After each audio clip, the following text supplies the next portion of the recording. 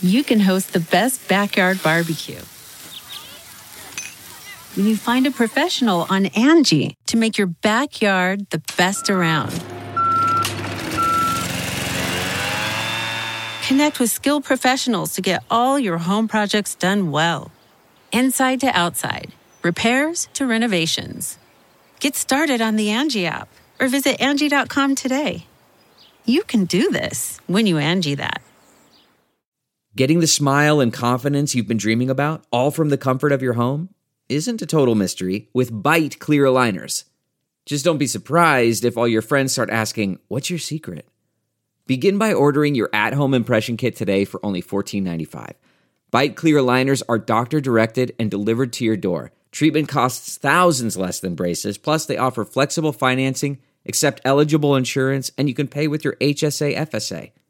Get 80% off your impression kit when you use code WONDERY at Byte.com. That's BYTE.com.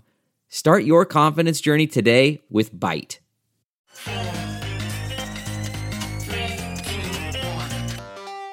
Welcome back to The Breakdown with me, NLW. It's a daily podcast on macro, Bitcoin, and the big picture power shifts remaking our world. The Breakdown is sponsored by Nexo.io, Arculus, and FTX, and produced and distributed by CoinDesk. What's going on, guys? It is Thursday, March 31st, and today we are talking about self-hosted wallets and why they're coming under fire in the European Union. First, however, if you are enjoying The Breakdown, please go subscribe, give it 5 stars where you can rate it, leave a review, or if you want to dig deeper into the conversation around crypto, macro, regulations, really anything that matters in this world of big picture power shifts, come join us on the Breakers Discord. You can find a link in the show notes or go to bit.ly, that's bit.ly/breakdownpod. Also, a disclosure, as always, in addition to them being a sponsor of the show, I also work with FTX. So we are here again, back just a couple of weeks after our last EU crypto show, and I'm going to try to unpack what's going on as dispassionately as possible. There are a lot of heated emotions right now for good reason, so let's try to understand what's actually been happening. As we discussed before, the Markets in Crypto Assets Directive, or MiCA, has been in the works since 2019, but it's recently had more momentum and more focus. For the last couple of months, the crypto industry's attention was on an anti-proof of work provision in the bill. In February, there was a bit of a back and forth where first this anti-POW provision was removed, and then just before an important last-minute vote in the Econ Committee of the EU Parliament, a version was added back, which said, quote, "Crypto assets shall be subject to minimum environmental sustainability standards with respect to their consensus mechanism used for validating transactions, before being issued, offered, or admitted to trading in the Union. Crypto assets that are issued, offered, or admitted to trading in the Union shall set up and maintain a phased rollout plan to ensure compliance with such requirements." So effectively, this would have been a ban on Bitcoin, Ethereum, and other proof-of-work chains. Not on mining, mind you, but on trading. Exchanges wouldn't have been able to list these assets. At the time of that debate, Pierre Persson, who's a French politician who is not in the EU Parliament, summed up the feelings of many, saying, "MiCA regulation will be voted on next Monday. As it stands, it definitively condemns the future of crypto assets in Europe. By banning Bitcoin and Ether, by complicating the use of NFTs and DeFi, the European Parliament is mortgaging our monetary and financial sovereignty. Once again, we are going against history. Once again, we are leaving opportunities to others while boasting of having good regulation. If this text passes as it stands, we will pay the price in terms of our competitiveness and the interests of European citizens." Now, this took a lot of people, myself included, off guard, but in fact, folks who pay attention to regulations in the US, like Jake Chervinsky, the head of policy at the Blockchain Association, had in fact warned late last year that the industry as a whole might not have been focused enough on Europe. On December 1st, he tweeted, "I fear we've been underestimating the potential impact of MiCA on the crypto industry globally. In the US, it feels like we've buried our heads in the sand, thinking it isn't our problem and hoping it doesn't affect us. If GDPR is any example, that may be a big miscalculation." So let's zoom forward to today. What's going on? The European Parliament was hosting an important vote on new AML legislation with a focus on targeting crypto. Specifically, 2 committees voted today on amendments that are focused on unhosted wallets, or as we call them in this industry, self-hosted wallets. And yes, the distinction between those names is a political one that matters quite a bit. And the idea of this AML legislation would be that it could block EU-based exchanges and crypto service providers from interacting with those wallet owners that weren't identity verified. The rule would require that the, quote, provider of crypto asset transfers report the identity of the owner of unhosted wallets to the exchanges that they're transferring funds from, and exchanges would be required not just to collect that information, but to verify it.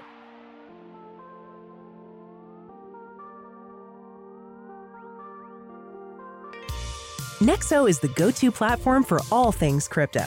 Invest in the hottest coins out there and start earning risk-free interest of up to 20% APR, paid out daily. Need cash ASAP but don't want to sell? Use your crypto as collateral and receive a credit line at premium rates. Open your Nexo account by March 31st and receive up to a $100 welcome bonus. Get started today at nexo.io. That's nexo.io. Meet Arculus, the next-generation cold storage wallet. Arculus secures your crypto using three-factor authentication, providing a simpler, safer, and smarter way to store, buy, swap, send, and receive crypto. Arculus is offline cold storage. Your private keys are encrypted on the Arculus keycard and are never online. Stay safe from hackers with no cords, no charging, no Bluetooth. Just crypto security made simple. Buy Arculus on Amazon today. The Breakdown is sponsored by FTX US. FTX US is the safe, regulated way to buy and sell Bitcoin and other digital assets, with up to 85% lower fees than competitors. There are no fixed minimum fees, no ACH transaction fees, and no withdrawal fees. One of the largest exchanges in the US, FTX US is also the only leading exchange that supports both Ethereum and Solana NFTs. When you trade NFTs on FTX, you pay no gas fees. Download the FTX app today and use referral code BREAKDOWN to support the show. So to wrap our heads around a little bit of what this means, we turn once again to Patrick or Patty Hansen.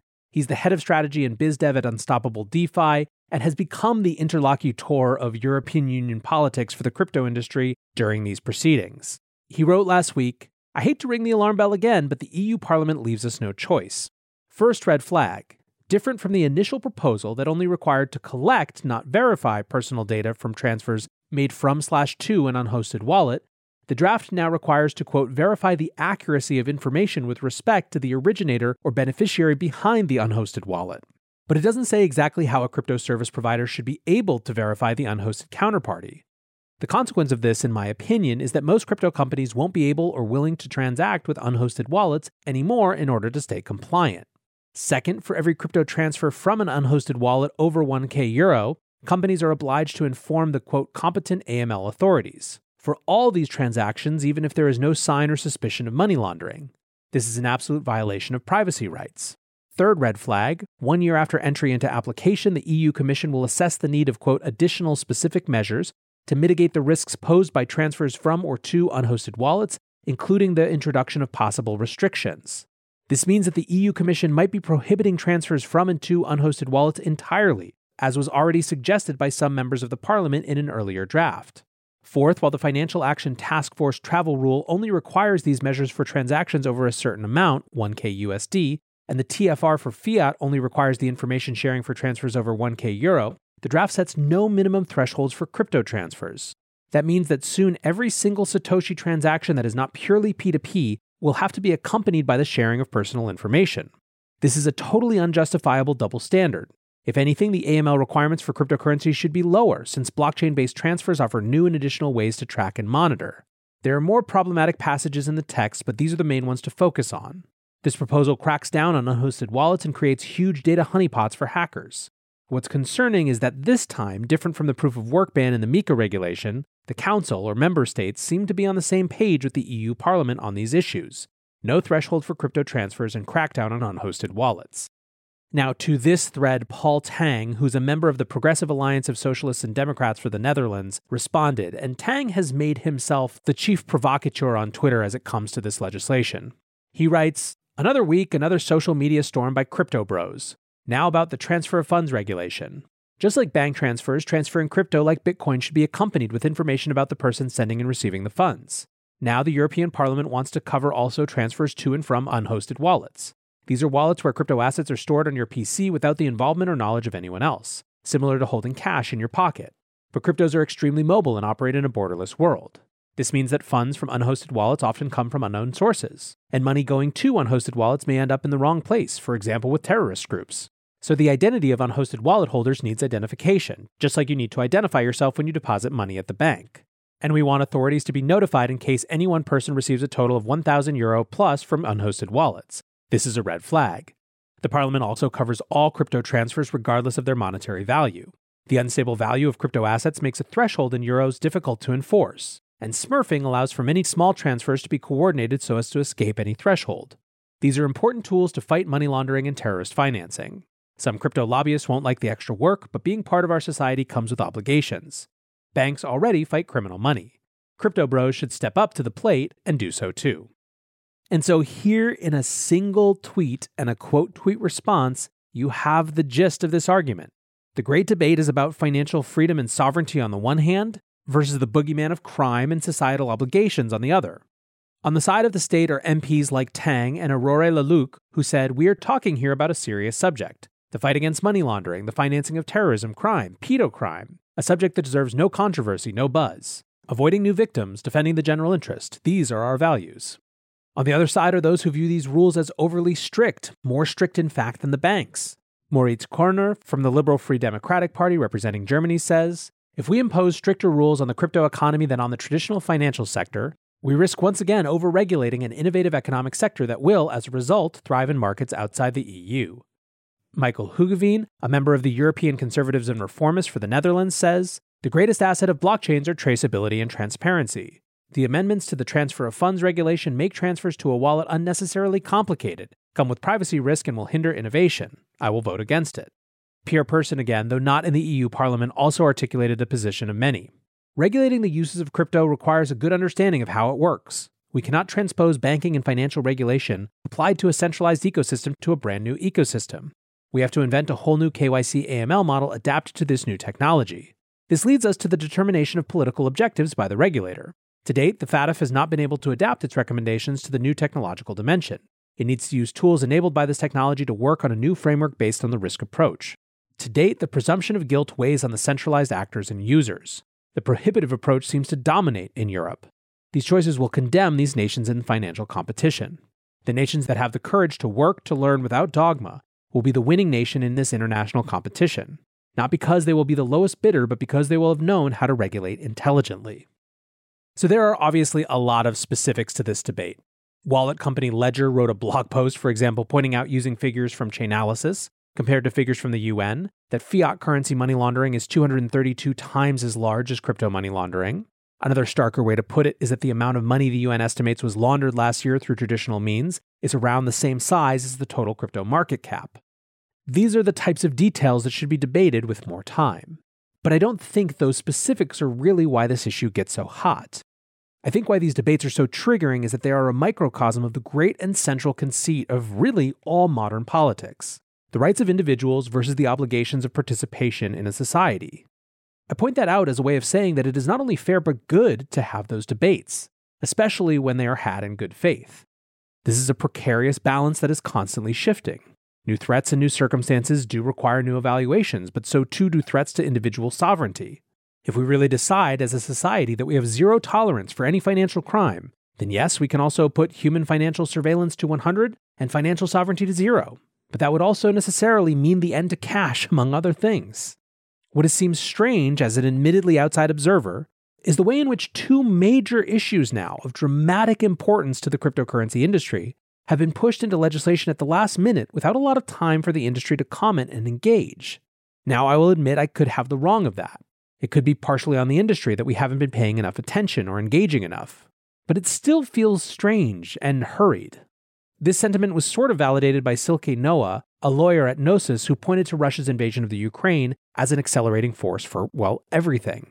She writes, "Since 2021, negotiations have been ongoing to extend the scope of the TFR to crypto, i.e. virtual asset service providers must collect and make accessible info about the sender and beneficiary of crypto transfers.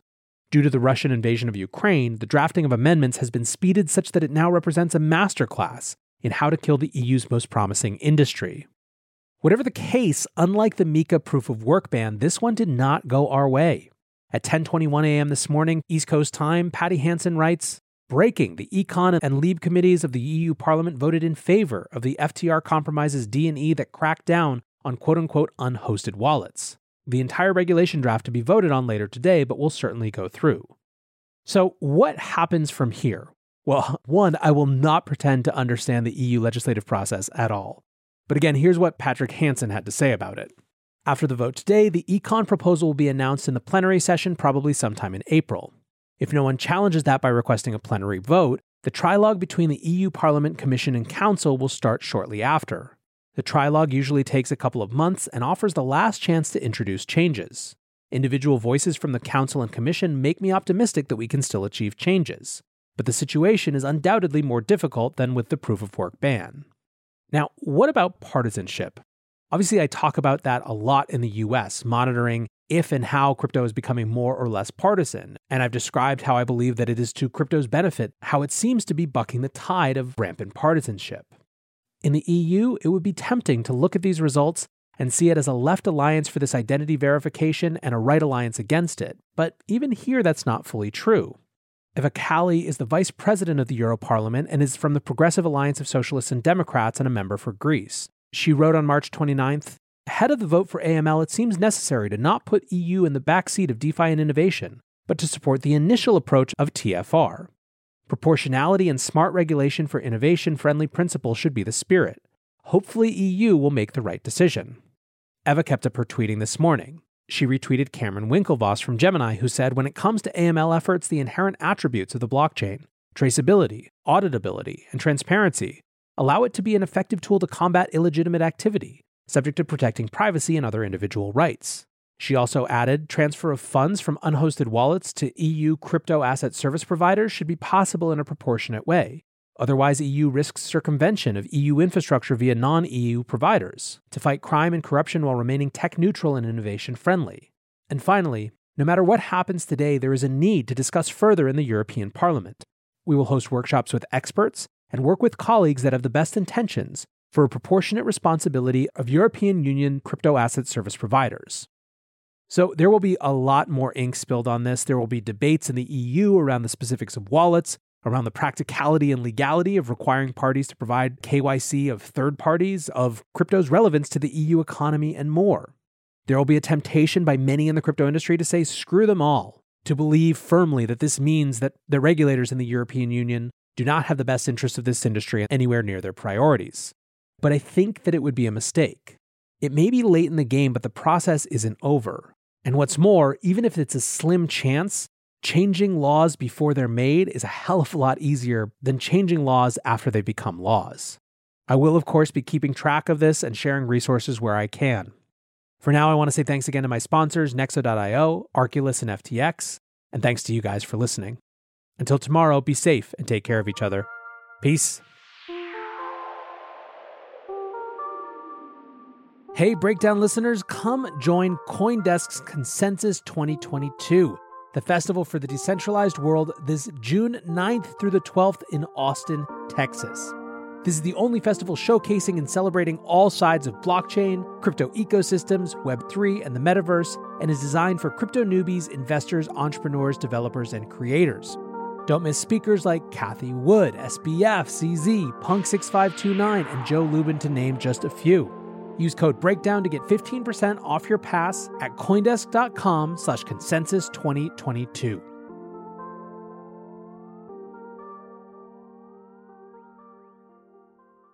Look around. You can find cars like these on AutoTrader, like that car riding your tail.